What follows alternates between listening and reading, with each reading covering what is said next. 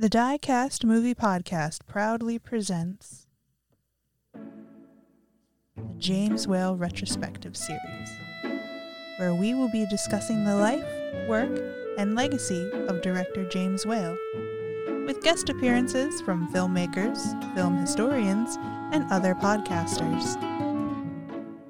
We would like to give a special thank you to Reba Clark for the intro music. Please enjoy the podcast.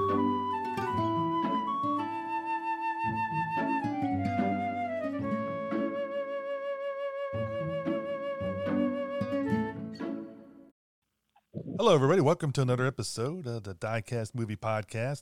This is the final episode of the James Whale Retrospective. It's the second of our two bonus episodes, the earlier one being with Troy when we did The Road Back, and now we're going to be doing Wives Under Suspicion with Rod Barnett from the Bloody Pit. How you doing today, Rod? I am doing pretty well. How are you doing, buddy? I'm doing good. How's it in the Bloody Pit? Is it full of blood, or is it low in blood, or is it a normal amount? You know, the blood ebbs and flows. It really all kind of depends on whatever good/bad choices were made that particular week or month. It's kind of low right now. We're going to be moving from a fairly bloodless Lucio Fulci film into a 1943 adaptation of the Phantom of the Opera. So it's not a lot of blood, but there's some thrills. Oh, it is thrills, and listeners, like I've told people before, you got to listen to the Bloody Pit because Rod and Troy and whoever else Rod brings in with them know their stuff and really go into some good breakdown in the movies. You might not always agree with what movies that they like or don't like, but they give you a good idea what the movie is about, its pros and its cons, and that way you can make a pretty good assessment if it's something that's going to go up in your wheelhouse to watch. Oh yeah. If we're talking about a movie, you can bet that at least most of us actually enjoy it. But at the same time, we're going to be straightforward about reasons other people might not enjoy it. So. And as I said all the times, if you do go to listen to the Bloody Pit, remember Rob is known to use some colorful metaphors. So be careful. He's controlling himself right now. I do usually play blue, but I can clean it up for the kiddies. And that he does, and thankfully you do that. I mean, like I always told Rod, if he had to go that way, we can always throw the explicit label on. But he's good. He can handle it. I can be a good little boy most of the time. And Rod, this is your third time in the James Whale Retrospective. We've done Showboat, we've done The Kiss Before the Mirror, and now we're doing Wives Under Suspicion. And I know we've gotten some feedback from different listeners, one particular D, who really likes it when you and I are talking together.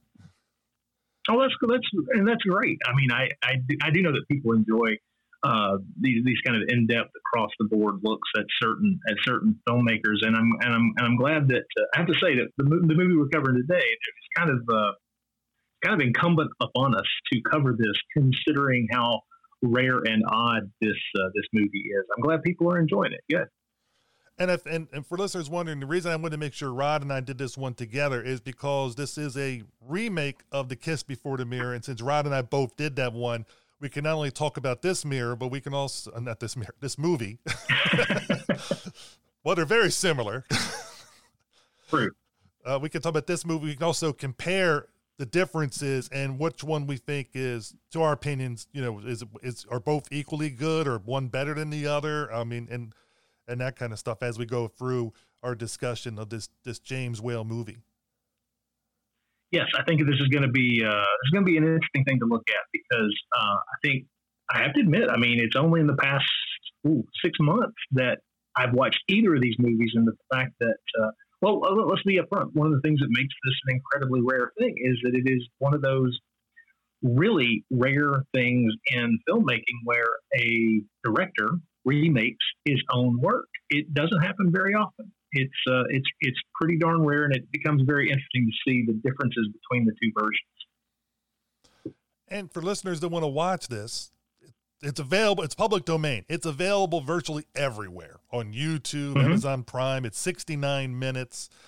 So if you want to watch it and then come back to listen to the rest of us, what we talk about, we might spoil some things, feel free, and then come right back and you can hear us break it down. But we probably will spoil some things as we go along, especially when we compare the two. I think it's inevitable that there'll be some spoiling of this movie and possibly The Kiss Before the Mirror. I think that is without a doubt a big bad yes. We are going to end up spoiling this because I think that's where the more interesting aspects of comparing the two different versions come into play. Agreed. And Rod, if you want to give an idea, what is this movie about? If you want to give a brief little synopsis. Oh, okay. Well, how best to put this? Okay.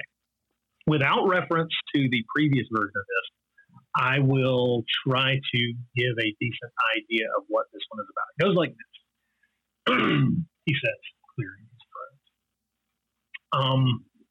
Our main character is he's a prosecutor in the big city, played by one of my favorite 1930s actors. We'll talk about Warren Williams a little bit in a while, but he is a prosecutor, a district attorney in this city, and he is rather ruthless in his approach to his job. One might almost say bloodthirsty, considering he seems to get a visceral thrill out of convicting and electrocuting murderers. Now, don't get me wrong, I get it, I understand, but the moment in the film that tells you that it's a little over the top for this guy is when you realize that we're shown that he has an old style abacus in which the counting beads are skulls, and this is how he keeps track of the number of murderers he has sent to the chair. That strikes me as unhealthy, but nevertheless, he seems to be a really nice guy outside of the fact that, once he's like a dog with a bone once he's got a murder trial in front of him. But his really, really laser focused on his job to the point where he seems to have neglected his wife and his family life almost completely. Now, he has a very forgiving wife. Character's name is Lucy, played by another really good actress from this period named Gail Patrick. But the good, patient, understanding wife, she keeps her frustration, bottled up. She's not dragging her husband away from his job or pitching a fit about the fact that what he's doing is taking away from her, because she does seem to realize that this is an important job, and so she keeps her own counsel about how neglected she feels to a large degree. Well, the husband, our main character, does at a certain point realize that he has been neglecting his wife. He needs to do something about this. So he promises her a belated honeymoon trip. And as this is a really short movie, you do know that the turnaround on this is going to be quick, because it goes like this. He promises her this trip. We're going to go away. We're going to be gone for a month. I don't care what happens. I don't care what kind of case pops up. And then, of course, a case pops up that he cannot resist. It's the case of a timid professor character named McAllen, who confesses. He comes in and he's brought in by the police. He confesses to killing his wife after catching her with a lover. Now, this, seems like a fairly standard thing, and our district attorney demonstrates his rather ruthless nature in recording. This is something that they referenced earlier in the film, that he's able to get these people to, it's just him and the accused in a room together. And he gets this person to, in their distraught, in their time of extreme, shall we say, emotional agony, gets them to confess and secretly records this so that he's got it as a bit of evidence that he can pull out during the trial that will kind of make sure that he gains conviction no matter what. And of course, with this professor character, McAllen, he does this same thing. He coaxes a confession out of him. Not that he seems to have to coax very, very much, because this guy is obviously freaked out. He cannot believe what he's done. Well, it's rather interesting. If you're aware of the earlier film, you know where this is kind of going to go. But this movie, while I was watching this, I thought, man, okay, this movie has backed up about 200 yards to take a running start at the story we know it's going to tell. This is really strange.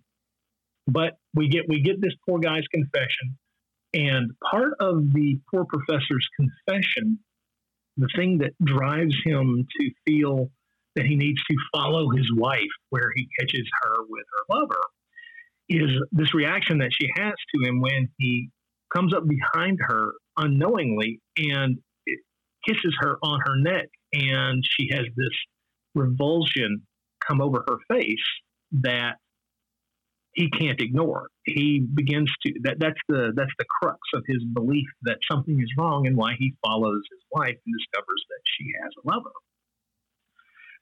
Well, after they've recorded this and they start the ball rolling to prosecute this guy for murder, our main character, the DA, is very dismissive of this whole story that this guy's telling. In other words, he really does believe that this professor character is not some distraught man who's kind of losing his mind over the fact of what he's done. He feels that this is a concocted story of BS, that a totally made up bit of fabrication, fiction, to use to justify his actions. In other words, he's going to try to get away with this being a crime of passion and not go to the chair. Well, the thing is, I know we're watching a movie and everything, but man, to honestly be in the position to believe that this distraught man who's emotionally just losing his mind right in front of him is somehow some conniving fellow who's making this up to try to make himself appear less guilty than he is for what he's done. You got to really, really, have an abacus with skulls on it to count the number of people that you're electrocuting to honestly feel like this is a justifiable thing to do. After the ball rolls and we start this prosecution, let's just say that there are things happening. I can't even speak. There are things happening in the prosecutor's personal life that, if he were a suspicious man, would lead him to think that his wife might actually be involved with another man. There's a young man and a young woman who are close friends of the family, and that his wife spends a lot of time with, because of course she doesn't, or should we say, isn't able to spend a lot of time with her husband. And it's the kind of thing that he completely dismisses as a concern. But the movie, for the first half of it anyway, plays with the idea that this might be a concern if he were of a different mindset. And of course, as things progress, we should probably state outright that one of the reasons it's interesting to watch Wives Under Suspicion, especially after having seen the earlier film versions, is that The Kiss Before the Mirror was made pre-code, so they did not have to kowtow to the same restrictions that came in once the Hays Code was put into effect. And so a lot of changes are made that are not cosmetic. These are real changes that are made to the story structure and the way that things happen in the story to soften it a good bit. And let's put it this way: if I had seen, and this is a complete hypothetical, but if I had seen Wives Above Suspicion, I'm a huge fan of classic cinema. I love movies from the 30s. I would wallow in them if given the opportunity. I would have enjoyed Wives Above Suspicion. Wives Above Suspicion. I would have enjoyed Wives Under Suspicion as an interesting little 1938 film. Don't get me wrong; it would have been interesting. But at the same time, I would have felt that it was odd that it was directed by James Whale, because it has almost none of his stylistic flourishes. It has almost none of the things that I expect from a James Whale film, because he was such a cinematic director. He's someone who did so many wonderful things with the camera, and he set up his shots in interesting matches. This is a pretty straightforward telling of this story, whereas Kiss Before the Mirror, once again, made by James Whale, is a lot more interesting in how it's shot. And I kept waiting. Well, okay, like I said, if I had seen this movie first and then after the fact saw The Kiss Before the Mirror, I would have been really surprised at the changes made in the story structure. The characters are very different. Kiss Before the Mirror is a much more adult version of things, but also much more complicated and kind of sloppy in that way that human relationships can very easily be. And so I'm really glad that I guess I'm glad that I watched them in the chronological order in which they were made, because it allows me to enjoy the pre-code movie. But I will say that it does make me feel the lack of a number of elements in this remake.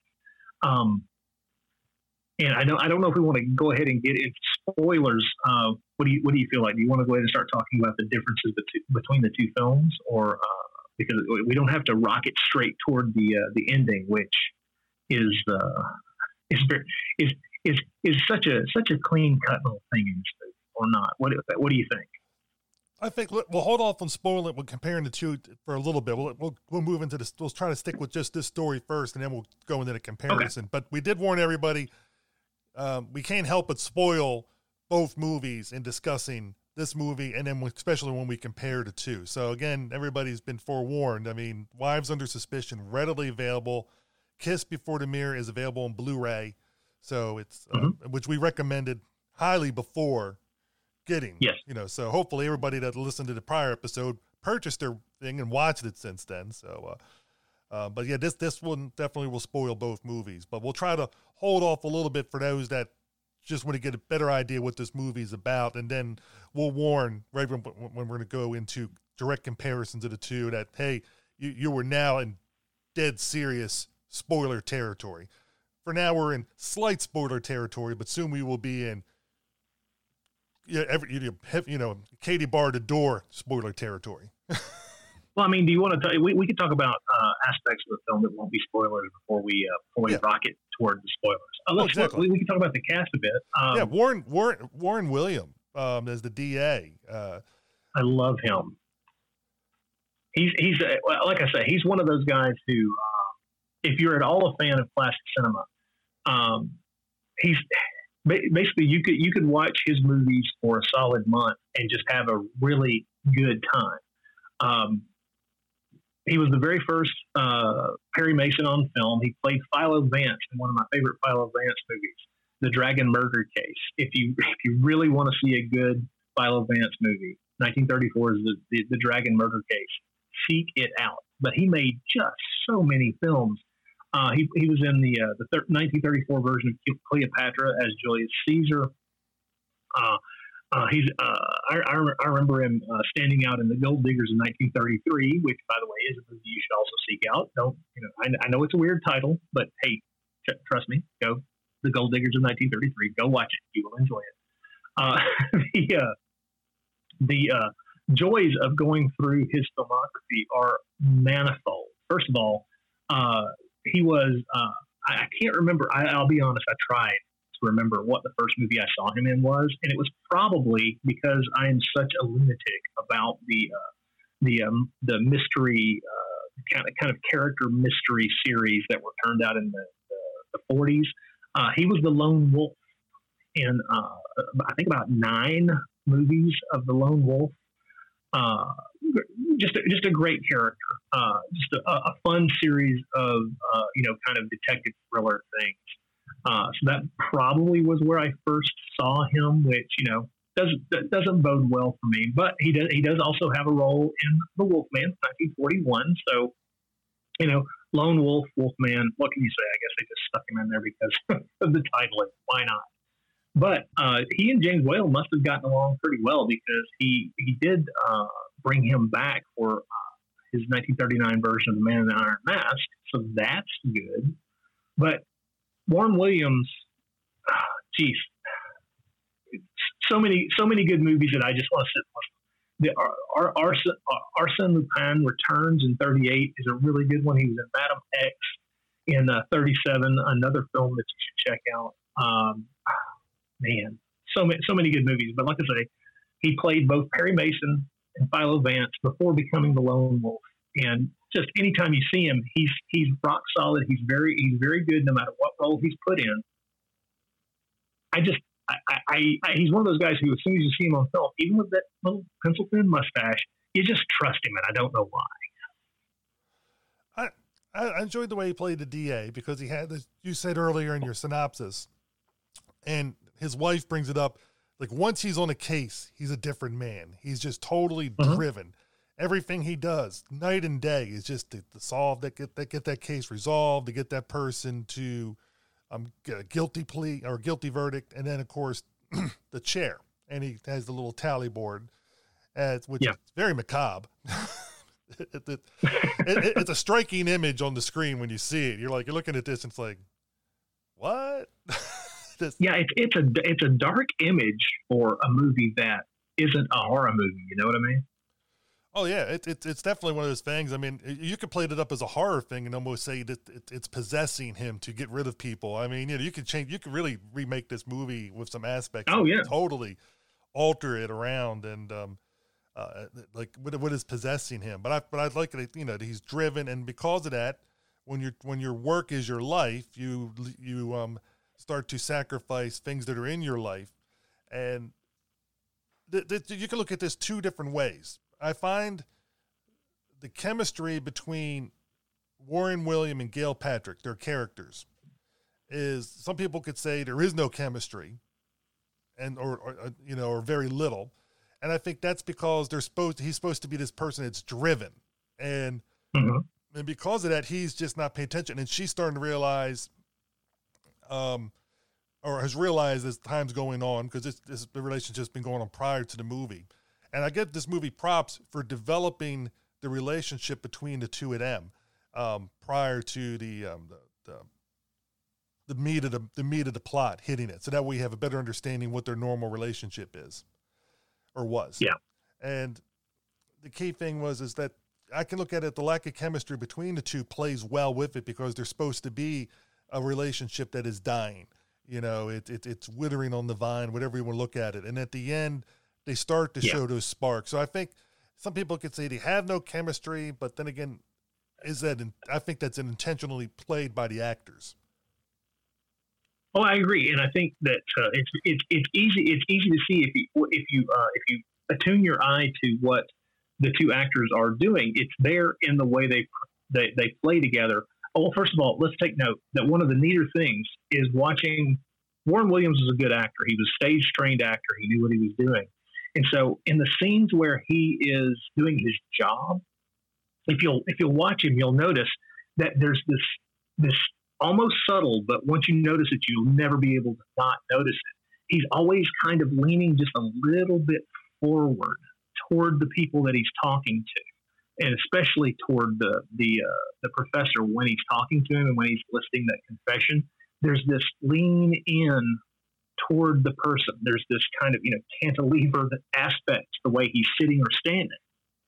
And then in the scenes with his wife and their friends, you'll notice that he's much more relaxed. He's not leaning toward anyone. He's standing up straight. He's holding his drink glass.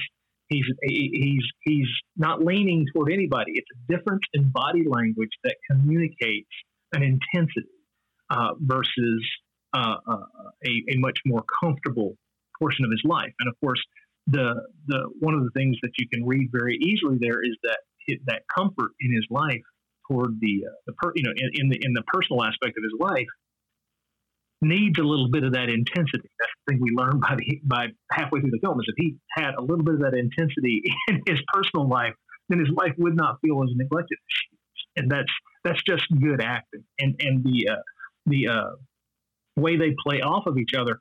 The scene where he tells his wife hey, look, we're going to take a month off. We're traveling. And he does it by looking right at her and telling the person, telling someone on the phone that this is what he's going to do. And you can watch the way her body language changes and the not just the change that comes over her face, but at that point, the two of them start to kind of lean toward each other. And like I say, I don't know that it's necessarily something the two actors worked out together, or if it was James Whale's idea to kind of to block the shot that way.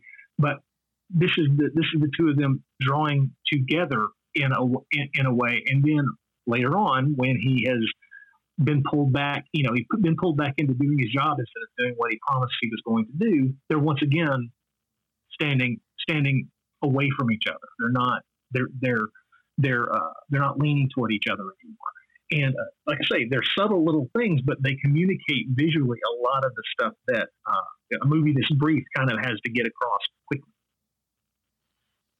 Oh yeah, and I think, like I said, I think they both portrayed that relationship well, because that relationship is the key to the movie. If it doesn't work, the whole movie is just going to fall apart, because you have to buy everything that they're both doing. Otherwise, you don't care about either one of them. You don't care about either one of these two, and then it's all over.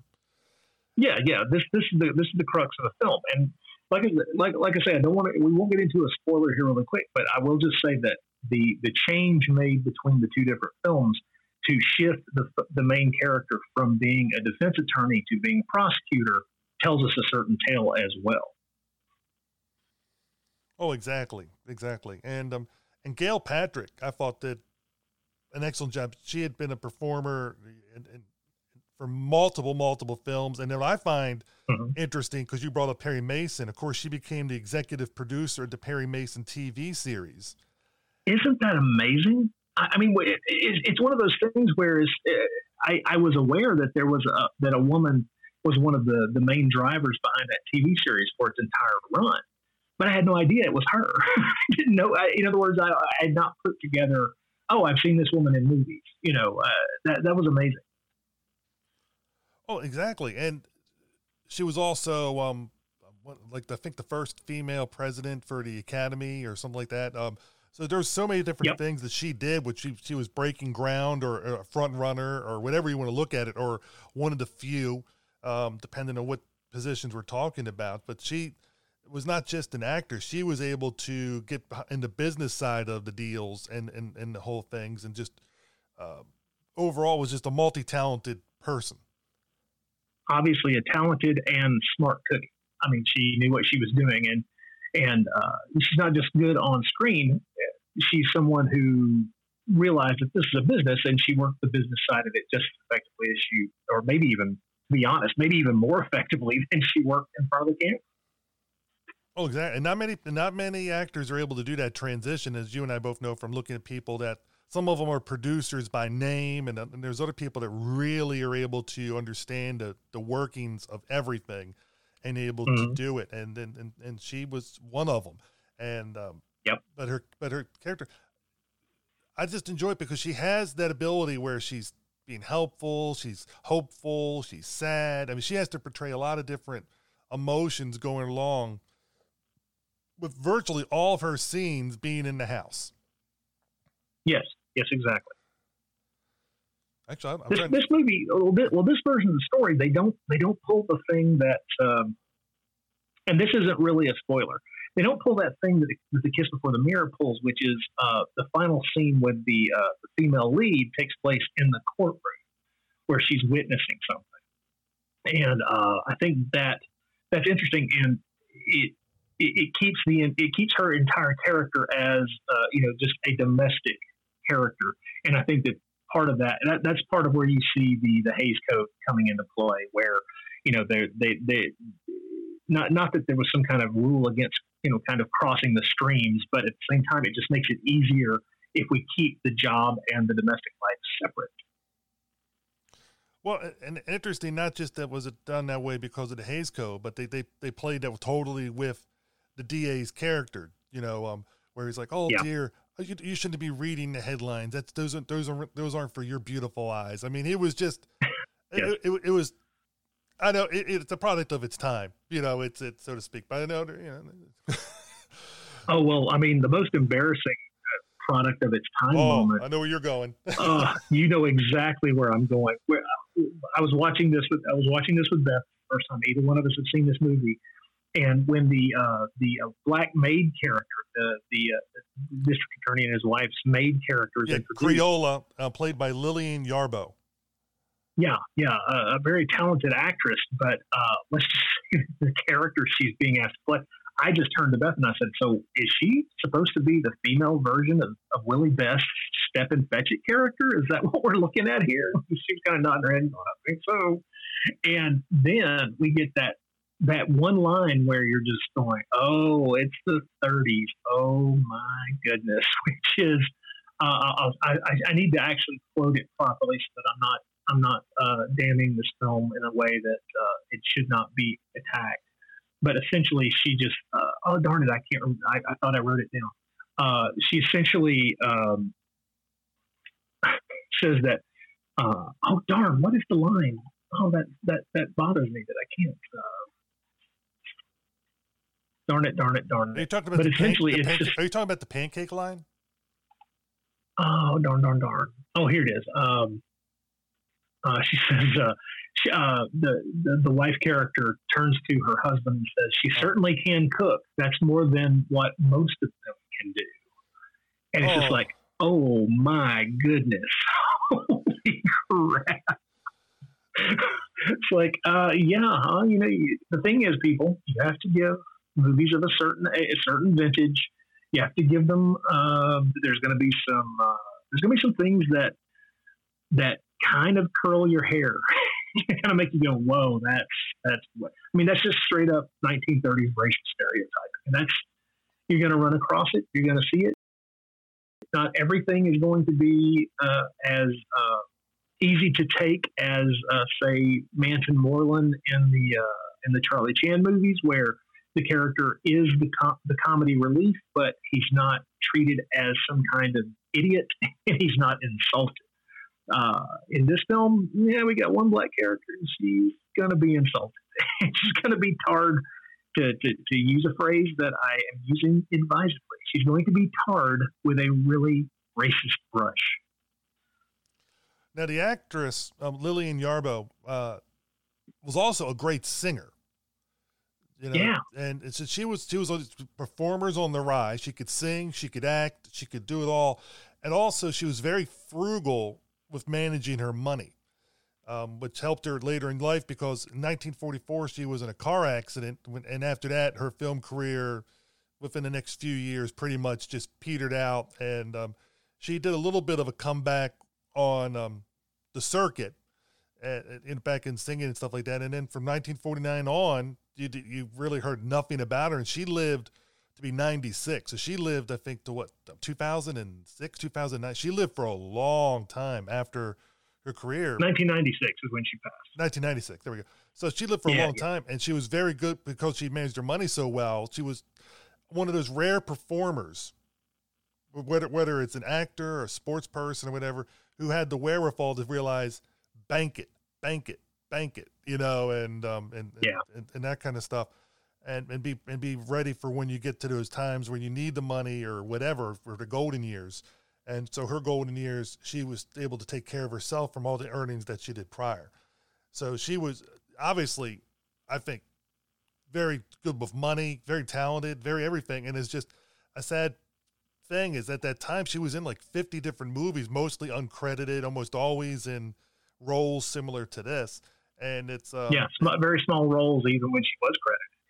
Yeah, and if you wonder if she would have came to Arise nowadays, what her career would have been like, it would probably blow our minds.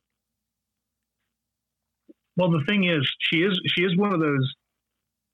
Her career would be easy to slip through the cracks and just kind of ignore, except for the fact that she was noticed in, she had some kind of little minor star turns in some major films. I mean, she was very acclaimed in Frank Capra's "You Can't Take It With You" for her role in that.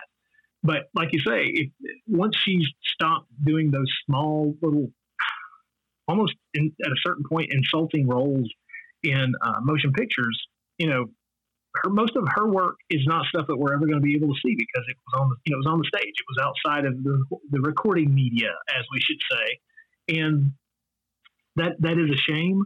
But thank goodness we do have the things from her that we can see. But yeah. This is not a.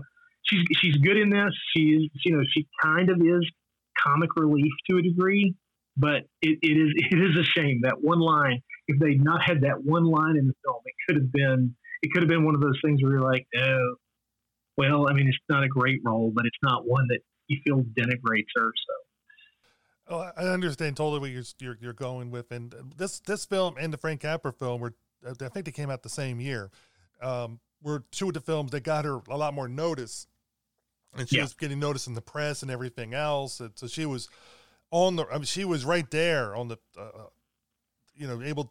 almost able to make that transition, where she could have hopefully did it. And it's hard to say. I mean, a few years later, she's in the car accident and fate took her to a different path.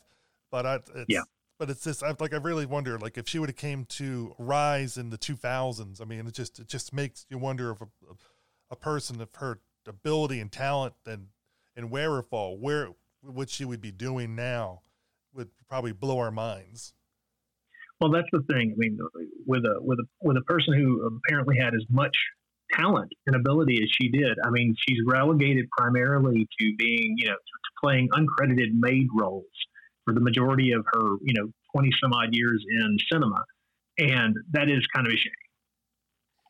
Oh, exactly. And speaking of people that were like in the comedic relief, because there's really not much comedy in this. There's her role, and then there's Sharpie, who's like the personal assistant to the DA. And she, Ms. Cunningham, was just wonderful. I mean, because she made a career of playing those small parts where you come off as they know everything and they have a certain, like, this is what you're supposed to do and do that. Because he had forgotten it was his wife's birthday. He had forgotten all this stuff. And she was the driving force, like, get out, do this. And well, that's the thing. There's a before we go too far, I would say that the same character in the previous film, in Kiss Before the Mirror, was allowed to be a little bit more complicated and shall we say possibly shaded toward being a gay character, but not this character. But it's the same. This character has the same position within the story, and honestly is also pretty sharp character within the way things are written. This is one of the few characters in the movie, I think, that got transitioned from one story to the other with only some, fairly minor changes that don't really affect the story. I think that I prefer the way the character, in this story position was used in Kiss Before the Mirror, just because I love the fact that it's a bit more adult, it's a bit more willing to point to the gray areas between the black and white aspects of the plot, because that character in The Kiss Before the Mirror is in a way almost kind of a voice of conscience in a way, and in this movie she's not really that. The character that Edna, or what was her real first name, Cecil Cunningham, or Cecile, I guess I should say. The character she's playing, she doesn't really. I mean, she's like the good girl Friday who's making sure that her boss doesn't forget his wife's birthday and things of that nature. But she's not taking a verbal razor blade to him to make to kind of make her points. She's being shall we say safe in the way that she presents the information she gives to her boss. And I think that is, once again, another indicator of pre-code versus under the code. And she's really good as an actress. I have to say, I was not familiar with her. I I looked through her long list of credits, and I honestly I could not remember having seen her in very much at all. And that's just another little one of those odd little blind spots that I can't be honest and say that I've seen much of her work. She's one of those ones where I was looking at her list of credits, and listeners, you can look it up. It's a long list. There's a lot of movies that she was in that I have seen, but because she had smaller parts or whatever, it just didn't, you see it, but you don't put the name and the face together, unless you probably were to see them in short succession. Right. if you see one and it's a few years later, you see another one where she's in, you're not going to put it together as you would if you saw like one and then 2 weeks later you saw another one. You're like, wait a minute, that person looks familiar, and that especially because she was playing a lot of cases the same type of character, so I think it would stick out a little more. But there were quite a few of her films that I'd seen, but you're right, I did not place her. And when I was watching her this time, I was just like, oh, okay. And then it's only in hindsight when I looked back that I started to realize, oh, I have seen those films, I just didn't remember her in them. I'm not saying that her performance was poor in those. I mean, a lot of these other films, it was small roles or uncredited roles. Yes, so it's a lot of uncredited roles for her too. Yeah. Yes, so it's kind of hard when you don't have a lot of screen time. It's kind of you really got to make that impact, and then when you're talking about years, decades later, sometimes you're not going to remember always the people who play the bit parts. But I mean, the bit part characters, that's not their point. Their point, and I think even with the lead characters, is to move the story along and have you remember the story and have those impressions and have those memories. Well, the thing is, you're right. There are a handful of her movies that I have seen, but I don't remember. It's like I don't remember her in The Awful Truth, and that is a shame. I'll probably now look for her as I go back. But it's kind of bizarre that a person who made 80 movies during a period of time where I dig into those decades as heavily as I can. Not you don't have access to everything, folks. There's only so many hours in the day, but it just one of those things where it's like somebody who's in 80 movies, I should have run across and remembered to a degree, I would think. But no, there's just too many films, too many actors, and it's a shame. And that's the sad truth. I mean, that's that's the good part and bad part about being a bit player. The good part is you get a lot of roles and get in a lot of different films. The bad part is you don't always get a chance to make that impression with the audience because you're in these smaller roles, and that's why it's amazing when you have those people that do those bit parts and you see their career progress. But the point is they're progressing because directors from other movies will see them. It's like, oh, I can use this person for this one. I could expand their role. And then that's how they get those expanded roles. The next thing you know, you got another star in there. Mm-hmm. I mean, that's the thing is she's a good example though. I mean, you look at this actress and you realize, okay, well, she was, her first jobs in show business were in the chorus line. And then she was a singer. She appeared in operas. She worked as a vaudeville comedian. She was specially selected for the title role of a stage production of The Pink Lady, which ran for hundreds of performances. So you look at this and you go, this was a person with a lot of raw talent and skill, and it's just we're getting just the briefest glimpses of it in cinema, and that's all we get. And this might be, I mean, without having seen a lot of her work that I can remember, this might be one of the roles that she had the most meat to put out on the screen. And that's why we're able to, realize her and stuff like that, because she had the more screen time than she might have in the other films. I don't know. I'd have to watch a bunch of them just to get an idea, to get a comparison. But she's in a lot of scenes. She has a lot of dialogue, for a supporting player. And this could be the high point, for her, or one of the high points. Don't know. Yeah, I'm not sure. I'd love to find out though. Well, I think we will. I think you and I are both love watching movies, and that's the beauty of it all. It's like okay, now we got another thing to watch, and it's like, oh, look for pick out some different things that she was noted for, and and watch them, and then you can get a good idea, a good litmus test, so to speak. Now, but this next actor, I think we're going to use this one, and then after this, we're going to use him as a transitional point to do direct comparisons between the two movies.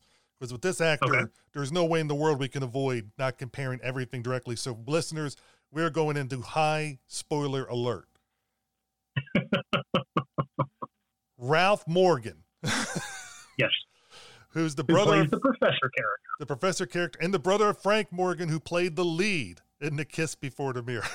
So I think it's you know weird. why I'm using this guy to transition to totally talking about both, because there's just no way you can avoid it. No, there's also no way that James Whale didn't know kind of what he was doing here. Yeah. I've seen reviews of this movie, Wives Under Suspicion, where people actually have mistakenly labeled Ralph Morgan as Frank Morgan. They actually would say, oh, Frank Morgan comes back playing instead of the defense attorney to defend it. And I'm like, it's his brother. No. But they look a lot alike. I mean, I could see where people can do it, because Ralph is older, but you can, but you look at them, and if you do a quick look, they look the same, as brothers have a tendency to do. Oh, yeah. Yeah. They're very similar. But totally different actors. And Ralph Morgan, a lot of his work is audio, because he's on the record, so you get to hear him as the DA is listening to the record again. You get to hear his vocal parts, but his scene when he comes into the DA's office as a broken man, and you see him as a broken man at the trial. I mean, he's able to play it really well. He's able to do that supporting role and show it well. But it's a lot different than the defendant in The Kiss Before the Mirror, the one who killed his wife in that one. That one was given a lot more screen time. Here, the character that he's playing, you're right. He's off screen a lot for most of the movie. I mean, he has, if you want to be blunt, he has one big scene, and it's that scene. It's the scene of the confession, the scene where he's that broken man. And most of the rest of the film, his character is discussed, off camera. He's being discussed by other characters while he is off camera. But he does make a really good impression, and he kind of has to. I mean, he's the center around what the story is supposed to revolve. Which is, once again, why I was so surprised how far the story backed up at the beginning to take a running shot at what it was going to do. Because when a movie's only an hour and 9 minutes long, you usually kind of try to get things rolling as quickly as possible. They really took their time getting to this scene, and then everything accelerates from there. But he's just to tie in with that. I think if I remember right, you can correct me if I'm wrong. I think it was this. He comes in around the 30-minute mark. Almost. I didn't make a specific note about how far we were into the movie, but they spend a lot of time setting everything up. So 40% of the movie is set up of the relationship, and then the last 60% of the movie is basically with the kiss, like a shortened version of The Kiss Before the Mirror. Yeah, and a lot of that, it's clear that they were trying really hard to spend a big chunk of the running time to soften the character of the main character, to try to soften him up as a person so that you felt more sympathy for him when he makes his change, when he makes a decision that has him do away with his death head abacus, shall we say. But the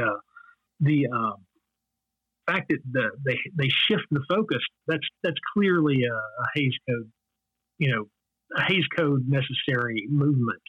The possibility of using, once again, in the original film, in the original way the story was told, and from what I understand, even in the original stage play, that both of these films are adaptations of a stage play. The focus, the main character, is the defense attorney. He's defending someone who has done this, and while defending his client, whether he believes his story or not about the extenuating circumstances under which his client murdered his wife, he begins to believe him more and more because he starts to have the same kinds of suspicions about his own life. Well, in this version of the story, we have the man who's on the flip side of the law, who's prosecuting. And the point of this movie, remember, folks, we're into spoilers here. The point of this story is that this man who they work really hard to make us sympathetic toward has his change of heart and changes how he approaches the prosecution of a man who murdered his wife. It is,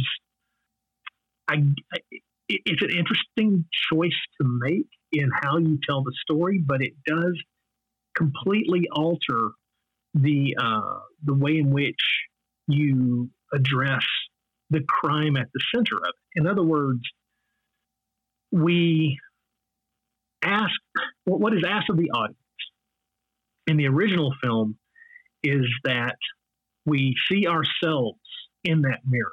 We see ourselves in the mirror of someone who could be pushed in a moment of extreme emotional distress to do something heinous, horrible, that you would regret for the rest of your life. And in the original film, you're not being asked to forgive that person. You're being asked to understand that person. This movie starts out spending the first chunk of its running time making you sympathetic to the main character who has to have this turn. We're never being put in the position of someone kind of making that switch on our own. The movie is making us, it's kind of forcing the issue. It's forcing the issue by making the main character sympathetic. And you already feel sorry for this poor guy because he is so dedicated to his job. He's so respected and such a good man that we're predisposed. The story, kind of stacks the deck in that respect. And so, as you would expect, when you compare a pre-code movie to a post-code movie, it's painted in much more of a black and white way. I don't know if we'll wait a while before I ask the big question, which is, which of these two films do you prefer? Which version of the story do you prefer? But like I say, I almost feel I would give this movie more deference if I had seen it before I saw the earlier movie. Yeah, but I think we're seeing it the way people would have saw it in the movies, except there would have been a 5-year gap instead of us having a several month gap with it. And so there would be, and of course, nobody had DVDs back then. There was no TV airplay. There was no TVs. So there was, nobody would have saw this movie unless it ran again, in a re-release. And because of the Hays Code, that made it impossible. So this was one of those things that people coming in and seeing it, they would have to have really good memories of it. So back then it might have gotten by a lot easier with people not putting 2 and 2 together. They didn't realize, this is similar, but it's like there's a lot of movies that you could see that you could say, this was similar to that. So they might not have put it totally together. Some people would, but I think the majority of the viewing population would not have. And no. But Ralph Morgan, he does an excellent job of setting it up and going through it. And I just find it interesting that this movie takes place. It actually, one of your critiques of The Kiss Before the Mirror, if I remember correctly, was that it does not establish the relationship between the two main characters. It didn't show anything about their backstory or what a normal day would be like in their house. And you and I talked about how they could have rectified that by showing one day, and going through, like maybe spending 5 or 6 minutes. And I think, see, somehow James Whale knew you were going to say those things. Well, I mean, decades before you were alive. Well, it's not just that. I mean, I think that it has to have been a kind of common thought about adapting the story is, whether or not you want the character, whether or not you want the character to be sympathetic or not. And it's like, how do you make a character sympathetic? You spend time with them, And so in the original film, that wasn't important to him. That's not important to the story he's trying to tell because he doesn't necessarily want you sympathetic to him. until he's put through the ringer, until he's slapped upside the head. Well, once again, people, spoilers. In The Kiss Before the Mirror, his wife is being unfaithful. And that's when the Kiss Before the Mirror makes you, that's when it starts to generate any sympathy for the character at all. Because up till then, it's kind of been either neutral or maybe maybe colored a little toward the dark end, because he's willing to shade the truth a bit to protect his client. And once he's put in the position of being a cuckolded husband, that's when sympathy begins to generate for him. And the fact that movie doesn't take time to present us with his home life a little more clearly, so that we have an indication of how, why he might expect that his married life is just fine. Everything is fine. In this movie, we're wanting to establish that he has a really forgiving wife. His wife is really understanding about the importance of his work and about how it is imperative that her husband do this work, because this is this is the kind of thing that very few people are called upon to do, and that it has to be done well, and it has we're talking about protecting the public and getting murderers off the street and things of this nature. But the desire to soften this, or I should say the need to soften this, means that the thing that I wanted like one scene in the first film to kind of give us a sense of these two, of the husband and wife character, and the way they react and act to each other. Like having them eat breakfast together or something, anything at all. Exchange pleasantries in a way, over toast. In this, it's like, oh no, you're going to get like 5 minutes of that, maybe 6 or 7 minutes of that, and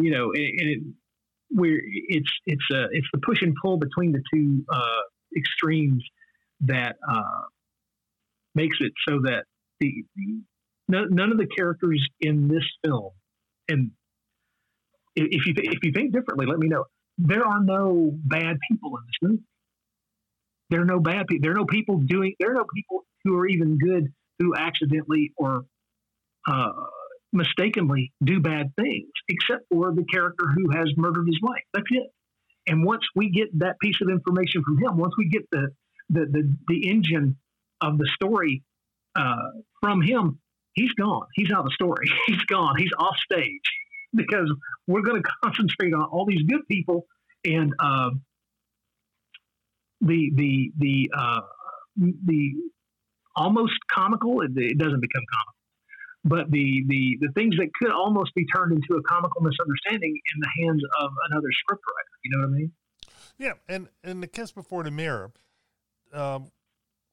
we find out that she had been cheating on her husband prior to the movie, through the whole movie, until the end, until the resolution of the movie, so to speak. And so, for various reasons, I mean, you could say there's a lot of more darker areas, more gray. Yes.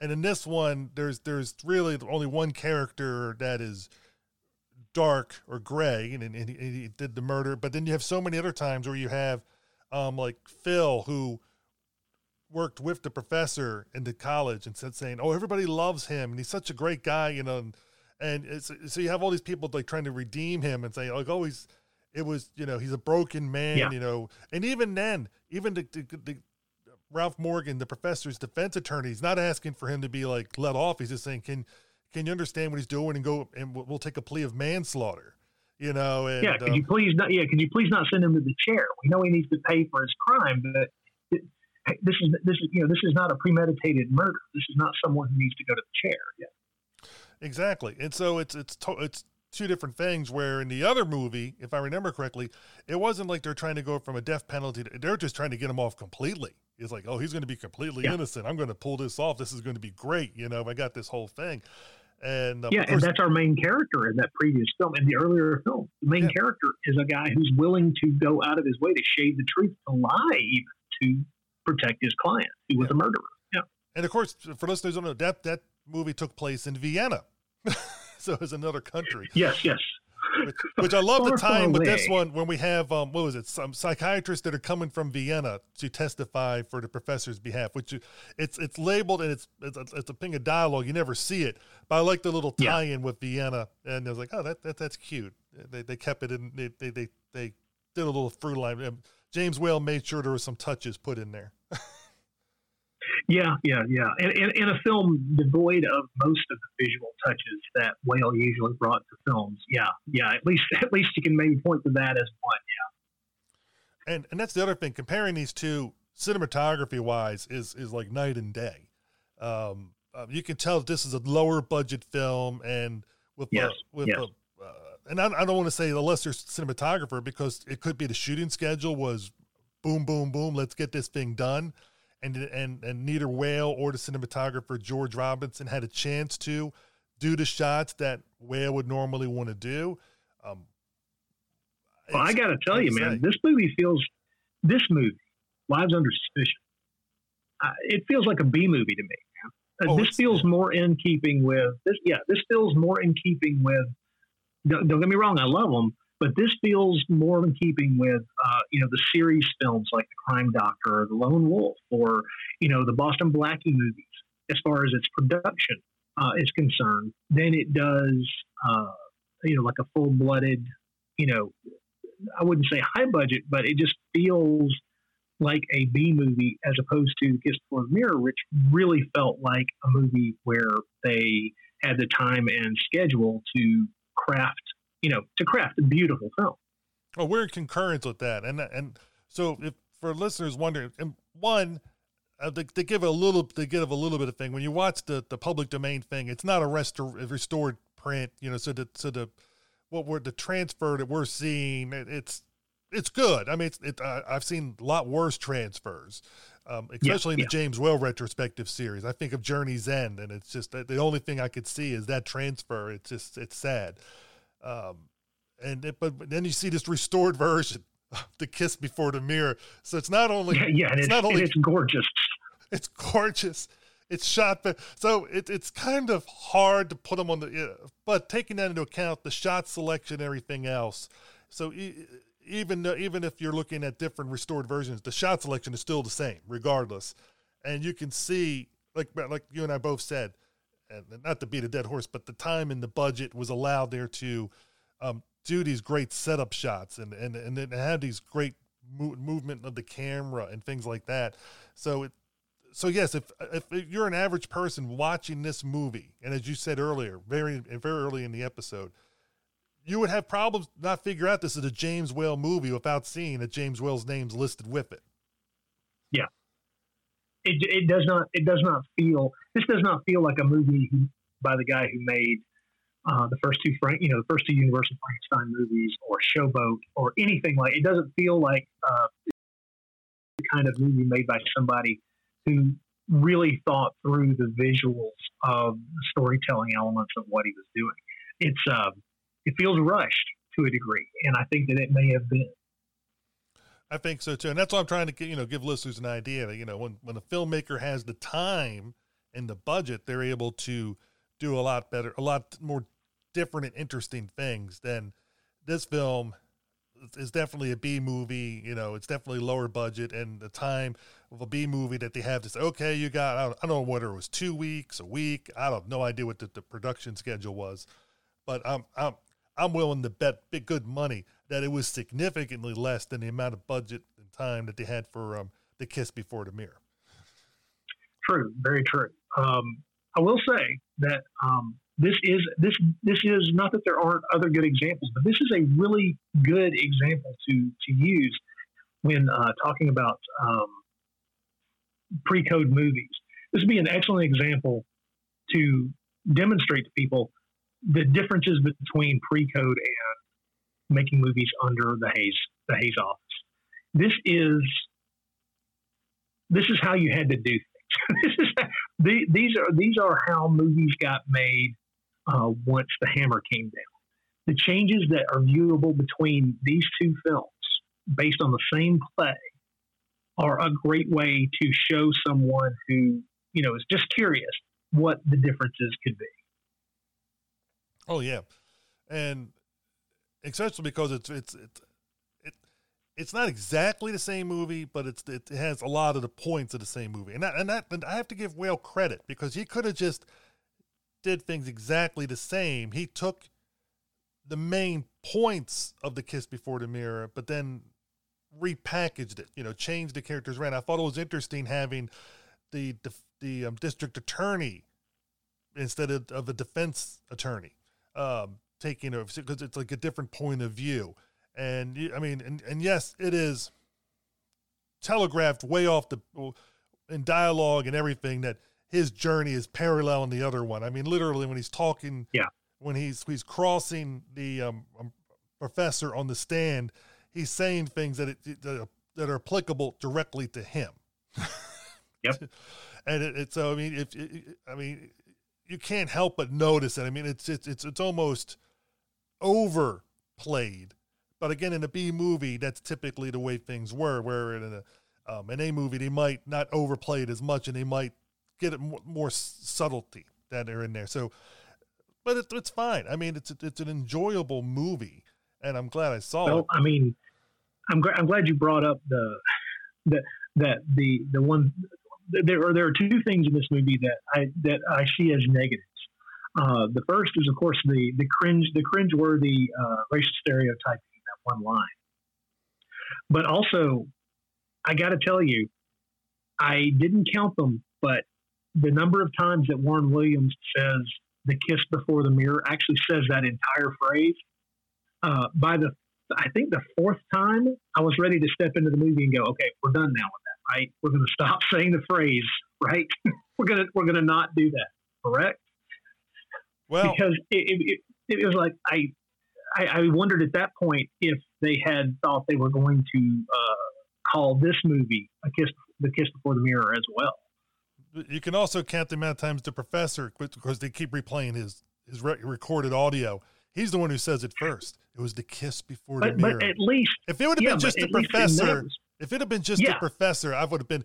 But you're right. Once the district attorney starts saying it, the kiss before the mirror. And if he would have said it just that one time, maybe a second time, I would have been okay with it. But yeah, a second time would have been fun. Yeah. But and you're right. When we're listening back to the recording of the professor character, that's perfectly acceptable because that's giving you the idea, the impression that that phrase is kind of being pushed into the district attorney's head. He's as he becomes obsessed with that phrase, it's because he's listening back to that over and over again. That's perfectly cool. But yeah, the fact that the district attorney says it more than 4 or 5 times, okay, please don't say it again. Please don't say it again. Yeah, so I think the script could have been had another pass through and been cleaned up a little bit to make it not as reference oriented in that part. I mean, there's other ways you could get the same point across without saying the exact same words.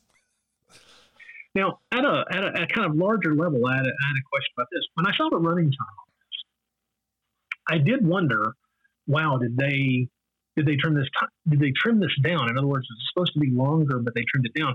And then I realized that The Kiss Before the Mirror and this movie run exactly the same amount of time. They're both 69 minutes long. And yet this film feels like it is, and there are various reasons for this. This film feels like it's lighter. I wondered if while watching the movie, I would get the sense that there were things that were filmed but cut out, to kind of shorten it. But I don't get that sense. But it's weird to think that I thought that when it runs exactly the same number of minutes as the movie that it is remaking. It's just weird. And I actually had the opposite take. I felt the movie felt a little longer, and I think it's because it was doing so much time with setup. Yes. And that's why I started to pay attention to somewhat what, like, where are we at in the running time? Because I was like, yeah, I know. It's like we haven't even gotten to the murder yet. What's going on? And this is an hour and 9 minutes, right? And I'm hitting. As I hit, I'm hitting. I'm like, okay. It's like 20 some odd minutes in, and we still haven't had the main crux. So for me, it felt. I think they could have sped up the beginning. It's like they took what you and I talked about as a criticism. It's like, well, we needed to establish the relationship more, and they spent a lot more time doing the setup. And I think that could have been taken out by 10 minutes, and then we could have had some more time spent in some areas that I think that could have been fleshed out some more in the court proceeding or more of their relationship afterwards. Because it just seemed to move. Once that happens, it just moves like real fast. Like, boom, it's gone, through. I would have been interested to see a little more of the courtroom scenes, because they'd established the defense attorney, but they don't really, he's a very small character in this. And that's a shame, because the courtroom scenes in the previous film and the earlier film are really juicy, really good. Yes. But this movie almost has nothing there. It's one of those things where you're like, we don't get to the courtroom until the very end of the movie, and it's kind of a shame. That was one of the strengths of the earlier film, but not in this one.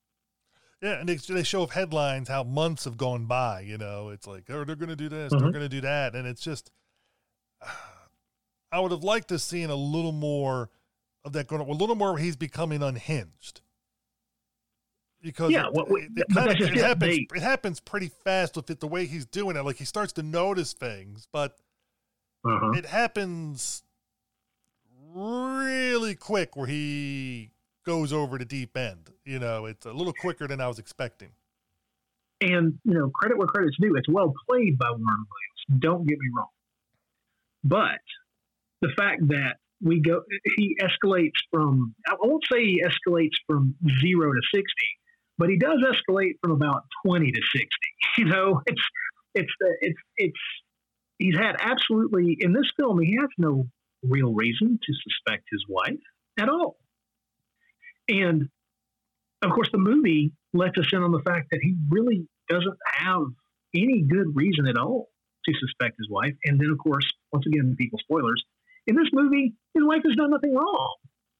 And the fact that he leapt to that, it feels like more time should have been spent making the Warren Williams character, the district attorney character, begin to have doubts about his wife because of his obsession with him listening over and over again to the confession of the professor. In other words, play that up in a way that makes it feel as if it's kind of infecting. It's infecting the way he thinks about his wife. But we don't have kind of bridging scene between him listening repeatedly to that confession and his discovery of what he thinks is proof of his wife's infidelity. We don't get that. And it's of course, we're criticizing this movie nearly 100 years after it was made. Let's be blunt. I mean, what is this movie? 80? Good Lord, came out of what? 1938. Yeah, 1938. So we're picking nits at a distance that is absolutely ridiculous. But at the same time, these are the little things. These are the things where, since this movie is going to put our main character in the position of having been completely wrong in his suspicions, giving us a little bit more insight into, in other words, another little piece of information, another little, even if it's just a visual thing where we see him have some reason to make that leap to suspect his wife to the point where he would follow her around. In other words, that he would go to her, her female friend's house to kind of check up on her and find out, well, that she's not there yet. She's not there yet. And then go to the place that he suspects she might be. In other words, if we just had a little bit more, and like I say, these are nitpicking considerations about a film that, come on, boy, you want to talk about being able to critique from the passenger seat. That is definitely what I'm doing here. But I agree with you. And here's the thing I think that it could have fixed it, where he's listening to the record and he's sitting on the couch, let's say, or whatever, and he's daydreaming. And then, like a lot of movies used to do this, and they go to what he's daydreaming about. And, or just and that way you can see how it's affecting his mind. Replay things we've seen. if he just thought, if he was just thinking about things that had happened that we've seen earlier in the movies, spend so much time setting up the relationship between him and his wife and their two friends. If he just played those back in his mind, but the way they're framed now, they cause him suspicion as opposed to them being completely innocent earlier. That would be an interesting thing. Oh, exactly. But I mean, and again, it's not going to take away anybody's enjoyment from watching. We're just talking about things that could have maybe been done to improve it here or there in our minds, and there could be and I know I'm being a backseat driver here, decades after the fact. So I'm well aware of the ridiculousness of what I'm doing, but still, these are the things that occur when you start thinking about these stories. Well, and I think that's any movie we've seen in our lives. How many times, like, you go to a movie theater, you see a current movie out there right now, you're driving back home with your, in your case, Beth, or I'm driving back home with my wife, Karen, or one of the kids. You discuss the movie that you just saw. And then sometimes you get to a thing, and you get to a part that's like, well, this part didn't work. Well, what could they have done to us? It could work for somebody else. And you're like, well, what could they have done to have made it better? And it's just normal, I mean, I'm not, and then I don't take away anything from what the director did. I'm just thinking like, if I was to, for me, if this would have been there, that little bit part here or there, that would have made it more coherent and had more of an ebb and a flow. And that's what we're doing, right. So it's not whether the movie is 100 years old, 80 years old, or 2 days old. It's just something okay, fans of movies now we get do. To the question. Yeah, now we get to the question. Which version do you prefer, the first or the second? I've been pondering it ever since I saw the movie. And I think visually and acting wise, I prefer To Kiss Before the Mirror. Okay. Yeah. Now, yeah. Story wise, in some of the aspects of the story, I prefer Wives Under Suspicion a little bit. But if only it had the budget and the chance to breathe, if another fine tune over the script to get rid of some of these little problems, I think the story where it develops the characters a little more. So I prefer hybrid. But if I had to pick between one or the other, The Kiss Before the Mirror is just so visually stunning and so well done. It's hard to compare it to Wives Under Suspicion, but I can see where people would like Wives Under Suspicion better than The Kiss Before the Mirror. I mean, it just depends on which way you're looking. But Frank Morgan does such an awesome job in The Kiss Before the Mirror. I mean, it was like, for me, watching him, it was a revelation seeing, because I always knew him as the Wizard of Oz, from The Wizard. Exactly. And to watch him in that was it's still blowing my mind with how he just owned that film. And I'm just like, my God, this guy can really bring it, and then you, with the cinematography, like I said, just the way they did the camera, that opening scene, with the wife being killed, and that kind of stuff. There's just so much. That whole segment's amazing. Yes, so I'd have to say that is the superior film, but I enjoyed both. I mean, I'd recommend you watch both, and that kind of thing. You can watch them in either order, that kind of thing. I think they stand up well. Especially if you have some distance, like if you watch The Kiss Before, let's say you watch Wives Under Suspicion because it's available right now, public domain. You go and watch it. You're like, oh, I enjoyed that one. And then let's say for Christmas, you got as a Christmas gift To Kiss Before the Mirror. Then you have some distance between the two, and you watch that one, and you're like, oh, I can see what those guys are talking about. So I think it works well. I would not recommend. I guess you could do it back to back, like as a double feature, but I think it works better if you give it a little breathing. Give it a little breathing room. What do you think, Rod? Yeah, I wouldn't recommend back to back. I also prefer the earlier film. I think The Kiss Before the Mirror is a superior movie in a lot of ways. But I have to admit, Wives Under Suspicion, I'm such a fan of Warren Williams that I really enjoy him. He's so good. He's one of those actors that I'm drawn to repeatedly because he's never let me down. He's one of those guys who I've never seen turn in even a scene in a movie where I didn't believe him, where he wasn't incredibly good at what he's doing. And so, as much as I do prefer the earlier film for various reasons. One, I think shifting from the defense attorney to the DA weakens what the story is attempting to do. But I do love Warren Williams a lot. Is he better than Frank Morgan? No, he's not better than Frank Morgan. But he's an actor I love watching.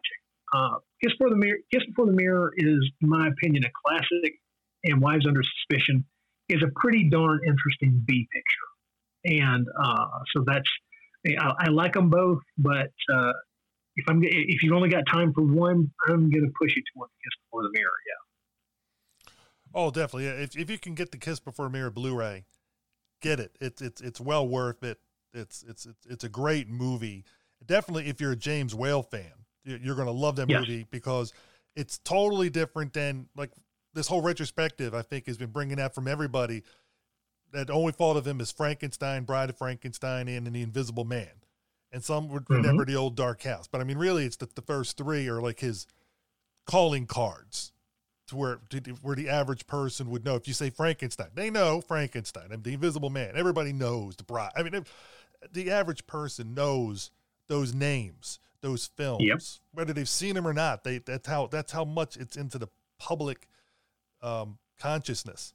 But The Kiss Before the Mirror and several of his films like Showboat and some other ones, The Great Garrick, show different aspects of the filmmaker, and I think they're definitely worth seeking out. And The Kiss Before the Mirror definitely feels like a film made by the same director, who's just doing a different kind of story. Oh, it definitely, and also the humor is better, I think, in that one. And yes, it's edgier because, of course, they could be a little edgier pre-code. Yeah, and the supporting characters, I think, are better. I mean, it's just it's overall. Well, yeah, I mean, it's an overall you got Paul Lucas and Walter. Yeah, you got Gloria Stewart, Paul Lucas, Walter Pidgeon in the earlier film, and Gene Dixon, who's fantastic. I mean, yeah, of course. Yeah, exactly, and you know, but we're not trying to belittle Wives Under Suspicion. We're just saying that it's a good film to watch. I mean, hey, you can put it on any time. You know, you have a rainy Saturday or rainy Sunday afternoon. It's sitting on YouTube, folks. It's right there. It's right there. You know, an hour and 8 minutes. Well, there'll be those little commercial breaks on YouTube, but you know, like an hour and 8 minutes later, an hour and 9 minutes later, you'll be done. You'll be like, oh, that was, you know, it's an enjoyable Sunday afternoon watch. Just like we used to do in the old days when they used to have the movie on the Sunday afternoon or Saturday afternoon, you could watch a different one. Mm-hmm.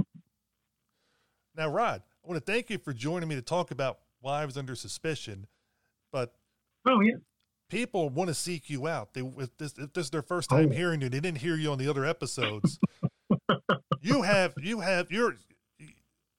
I don't know how you are in so many different podcasts. I think you just don't sleep. Essentially, too many years of thinking about movies in general. Once you pop open the valve, it just never stops, as far as I can tell. So it's probably part of it. It's just too many years of bottling up all these opinions and thoughts about this stuff. So once somebody gives me an outlet, I just won't shut up. And of course, I've given myself a couple of outlets, so that's how that works. So we know, we brought up, you're on The Bloody Pit, and And if you're going to tell listeners, what else can they find you at? You know, besides popping up in different people's shows like mine. Okay, well, let's see. So basically, we're still doing the Naschy Cast, the podcast about the films of Paul Naschy, but we only do a few episodes a year when we find something special that we can someone interesting we can interview, or someone that or a film that we've not otherwise been able to get our hands on before in an English friendly version. Be aware that later this year, an English friendly version of a very early Paul Naschy film has fallen into our laps, and we'll be talking about that eventually. But So we've still got that going on. The Bloody Pit is the podcast where we don't just cover, bloody movies. We cover Universal or, 40s Universal horror films and 1970s science fiction movies and just whatever in the world else pops up into being something interesting that we'd like to talk about. And listeners, just to let you know, they've been covering tons and tons recently of Sherlock Holmes. So if you like, oh yeah, well we've got another one coming up later this summer. Yeah.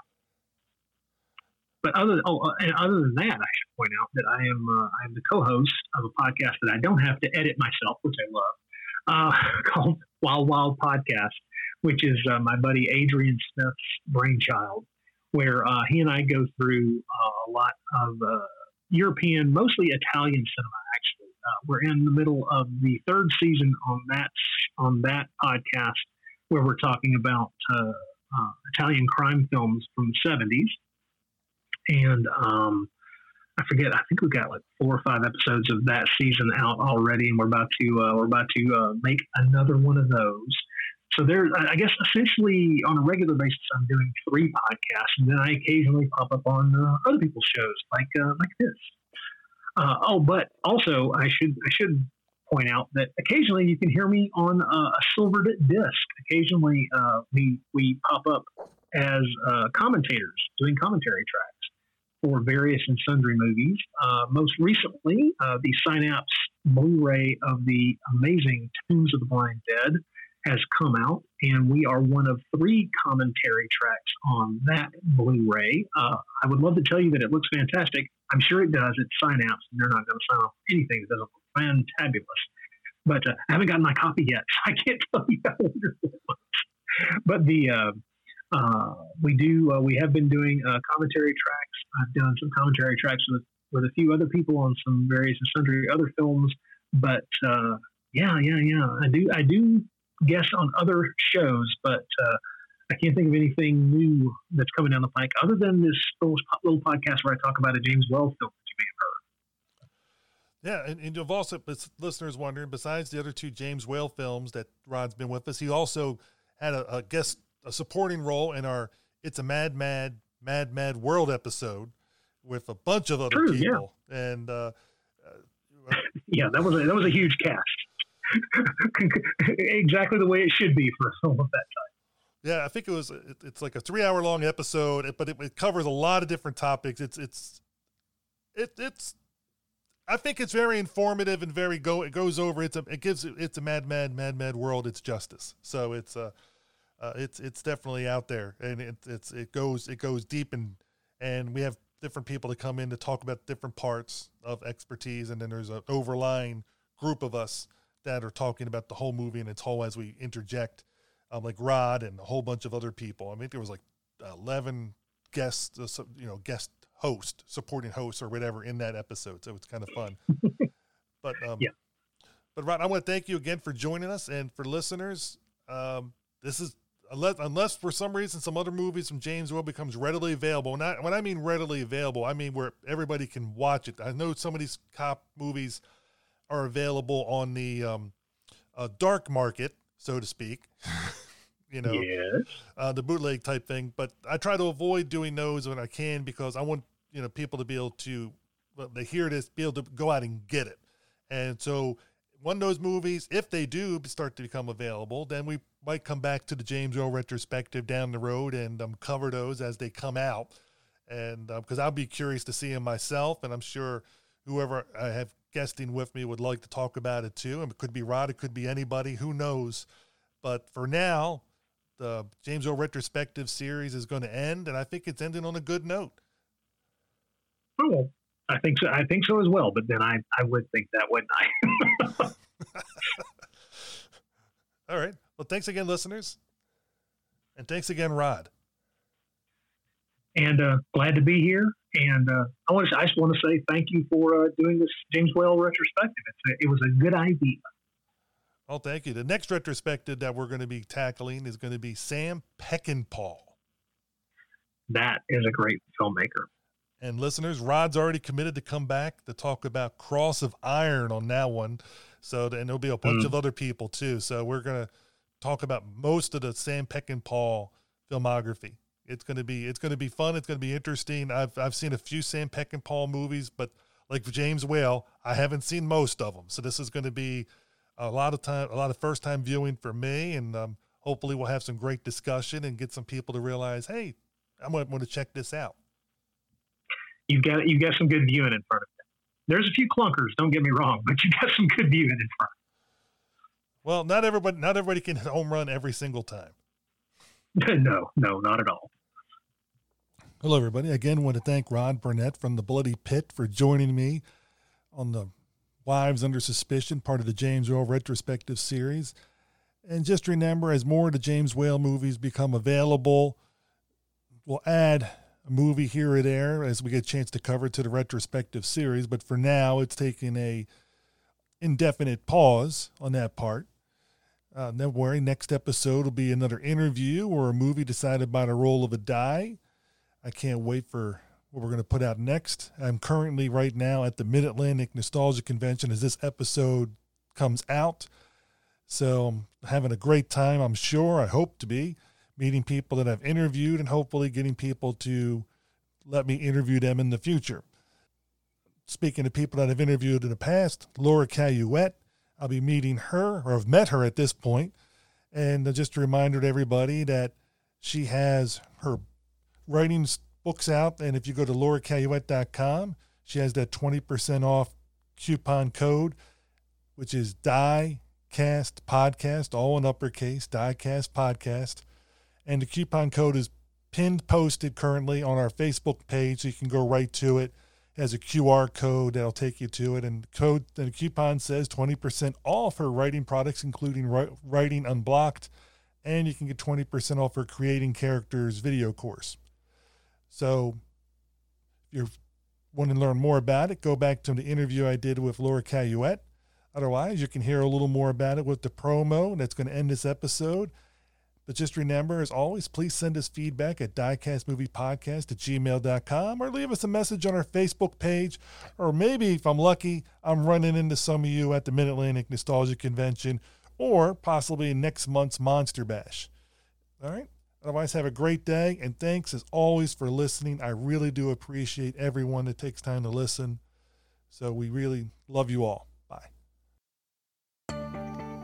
Hi, I'm Laura Caillouette, an actor for over 25 years, but I'm best known as Leonardo DiCaprio's sister in Quentin Tarantino's Django Unchained. I'm also the author of 8 books, and I'd love to tell you how I went from writing 1 book in 20 years to 5 books in 4 years with my proven 3-step prep. Do you have an idea for a book but no idea how to start? Have you started a book but no idea how to finish? Maybe you're a novelist with an idea for a series, but no experience tackling something that ambitious. The Writing Unblocked ebook can take you from an idea to a completed project, no matter your writing skill level. And my 6-video immersive Creating Characters course will help you create a whole cast of 3-dimensional characters to move your stories forward and bring your ideas to life. Find out more on my website, lauracaillouette.com.